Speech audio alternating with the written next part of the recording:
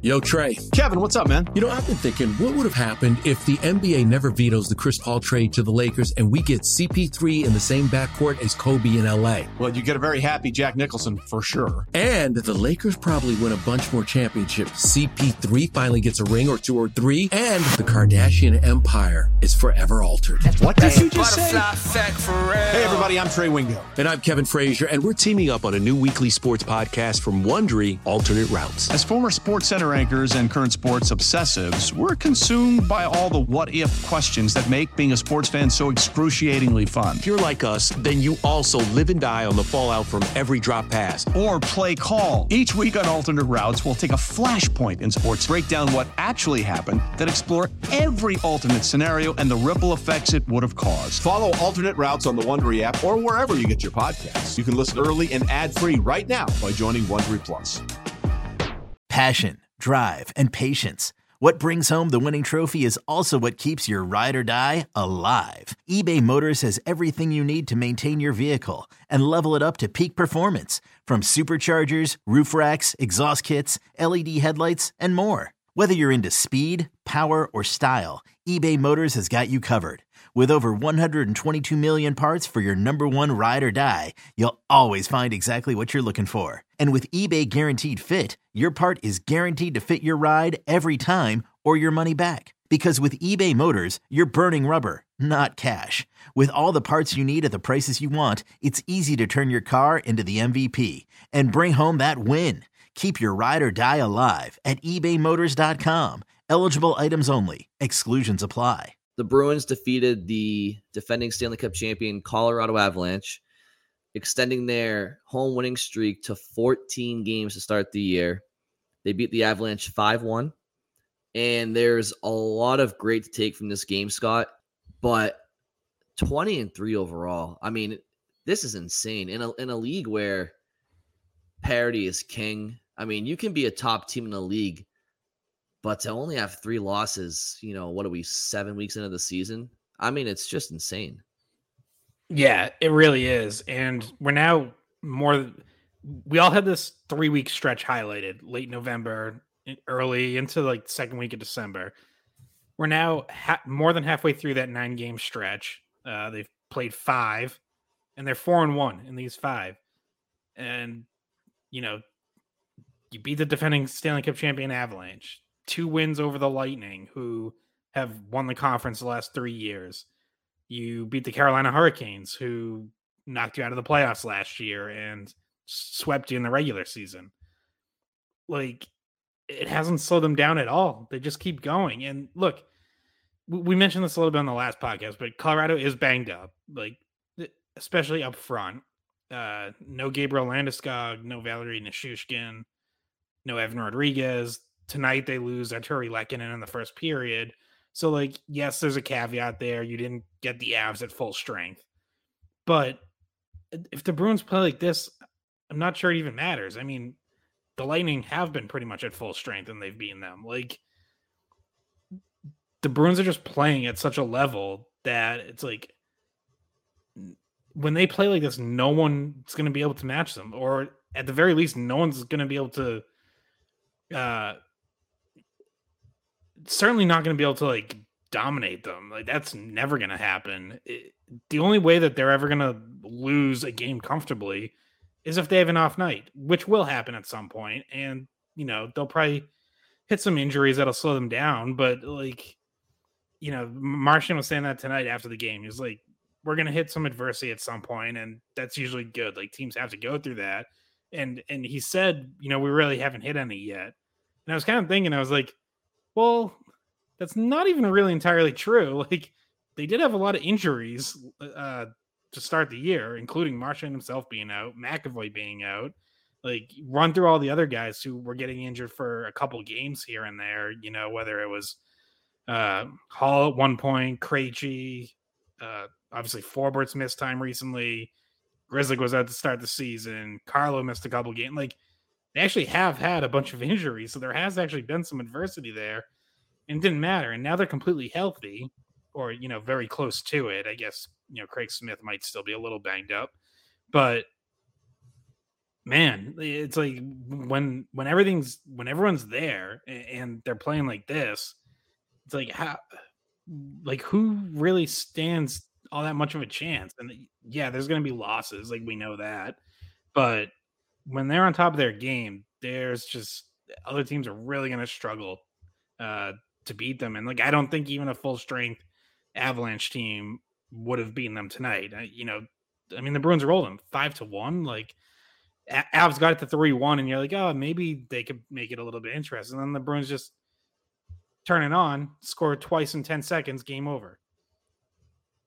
Yeah, exactly. I mean, you mentioned the forwards up front for the Avalanche that were not in the lineup, and on the back end, considering you have less defensemen than forwards over the course of a game, the fact that they're missing Bo Byram and Josh Manson, yeah, it's less bodies than they're missing up front, but you also have less defensemen, right? It's 6 versus 12. So it honestly kind of evens out when you're talking about the impact of injuries on both sides of the puck for Colorado. I mean, Manson's a big body, and Bo Byram is a fluid skater, good puck mover that they were missing. But as you alluded to, the Bruins won this game 5-1, and it wasn't all that close. I mean, Colorado had one push in the third period when they got a fortunate goal to make it 3-1. But besides that, like, the Bruins just smothered them, and they're making the defending Stanley Cup champions. They looked like just another team out there. They look no different than the other teams the Bruins have walked through this season. And you can talk about the injuries that Colorado had going into the game. Okay. They still had Nathan McKinnon. They still had Cale Makar. They still had Mikko Rantanen. And those guys, as good as they are, they didn't impact the game tonight. And that's because the Bruins, well, first of all, structurally, they're very sound. Their work ethic is second to none. That's the biggest thing with this Bruins team, is that, yes, they're deep. Yes, they have talent.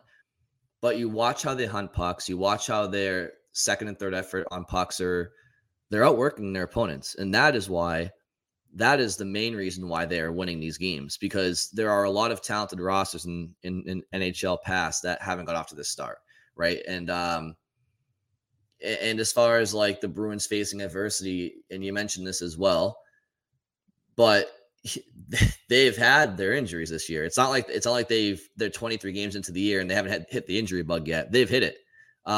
It's just been kind of staggered, but you don't notice it as much with them. And this is kind of a testament to Colorado, right? Or not to Colorado, but to the Bruins compared to the other best teams. Colorado hits the injury bug. They play an elite team like Boston, and they look average. Now, Colorado, I think they've won 7 of their last 10. So, like, they came into this game pretty strong.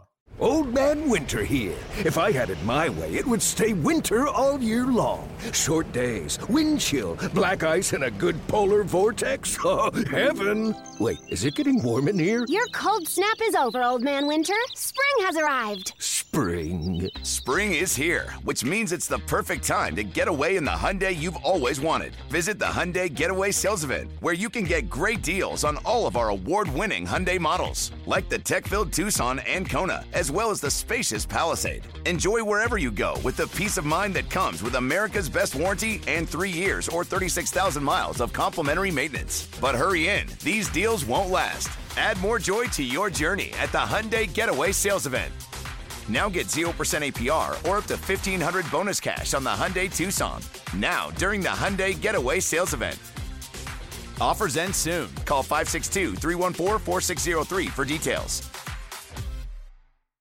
Yeah, I was going to say, like, I was looking up, like, they've won 9 of their last 12. And during that stretch, they have 2 wins over Carolina. Again, a team I think we all believe is really good. And 2 wins over Dallas, who's been off to a great start. So it's like, the Avs, even as banged up as they are, have still been able to beat other good teams, but not the Bruins. Like, they weren't even able to keep it close. Exactly. It wasn't even a back and forth game. It was all Boston. And to my point about that, like, when Colorado has injuries and they come across a strong team like Boston, it shows, right? But when the Bruins have their guys injured and their depth tested, they've risen to the occasion because they have that depth and they have that next man up mentality. Not that the defending champions don't have that mentality. Like Colorado's been there, they've done that, they know what it takes, they get it. Okay, this is not against Colorado. But what I would say to people that are, saying, oh well, Colorado, they had a bunch of guys out. Well, okay, well, it's not like the Bruins were on their heels and scraped by with a shootout victory. Like, okay, they had guys out and the Bruins made it look like they had guys out. So they did exactly what a good team would do in this situation, which was it wasn't all that close. I'm not saying it wasn't competitive between the whistles. I'm just saying like the Bruins just were never on their heels besides a couple of minutes in the third period, and they're already up 3 goals at that point, or I guess 2. So yeah, I mean the Bruins, look, they're a very, very, very deep team. That is for sure. This offensive system with Jim Montgomery, it's really showing in some players that were offensively anemic last year. Nick Foligno, we've talked about ad nauseum. Another really, really staple moment for him tonight.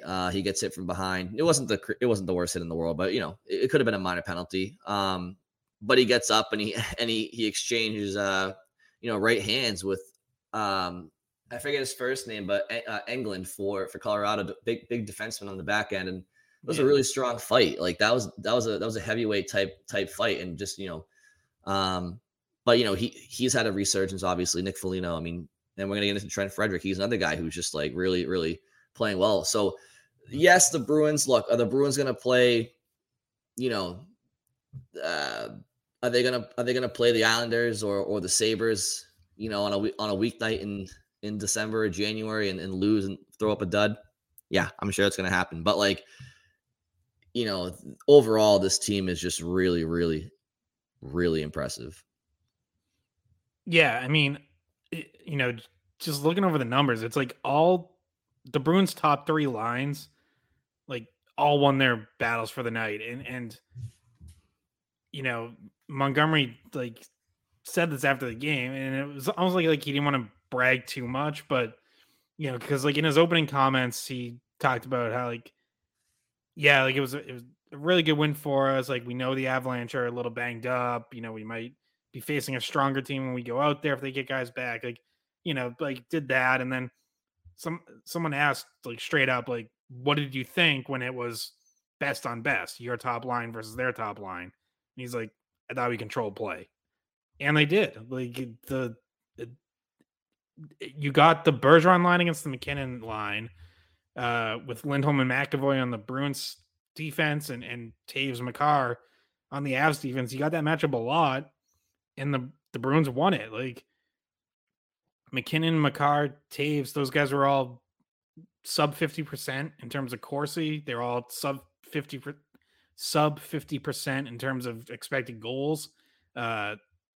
Makar was on the ice for just talking 5-on-5, 1 goal against, none for. McKinnon 2 against, none for. Devin Taves 3 against, 0 for. Like, so it's not just that like, oh, the Bruins beat up on the Avalanche's depth guys who, some of them might not be in the lineup in a couple of weeks.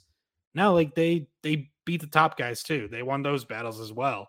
And then add in what their second and third lines do. Pasternak scores twice, one on the power play, but another, a breakaway sprung by Krejci. And then the third line scores twice with Trent Fredericks scoring both. And one was a shift where Taylor Hall actually wasn't even out there. It was things that kind of got jumbled because of special teams. And Zacha was out there with them, and it's the give and go between McAvoy and Zacha. Coyle, good puck protection that shift, and ends with Frederick burying a rebound. And then the second one, again, McAvoy makes quick play up to Coyle. Coyle to Hall over to Frederick on the rush and buries it. And that line was, I think, really good all night. I tweeted in like the third period that I thought it was a great game for Frederick, even besides the goal. And then he gets a second goal on top of it to just kind of, cherry on top of a really good game for him. But yeah, it's like, so the Bruins top guys can win battles against the other team's top guys. And then you add that depth and it's like, forget it. Like at least what the Avalanche have right now for like their second and third, fourth lines isn't going to stack up. And look, the Avs are going to get basically like a full second line back when they get some of their injured guys back. But it's, but you're talking about the Avs are one of the deeper teams in the NHL. They just won the cup. And you look at it and you're like, man, like, I don't even know if their depth stacks up. There's not many teams that can.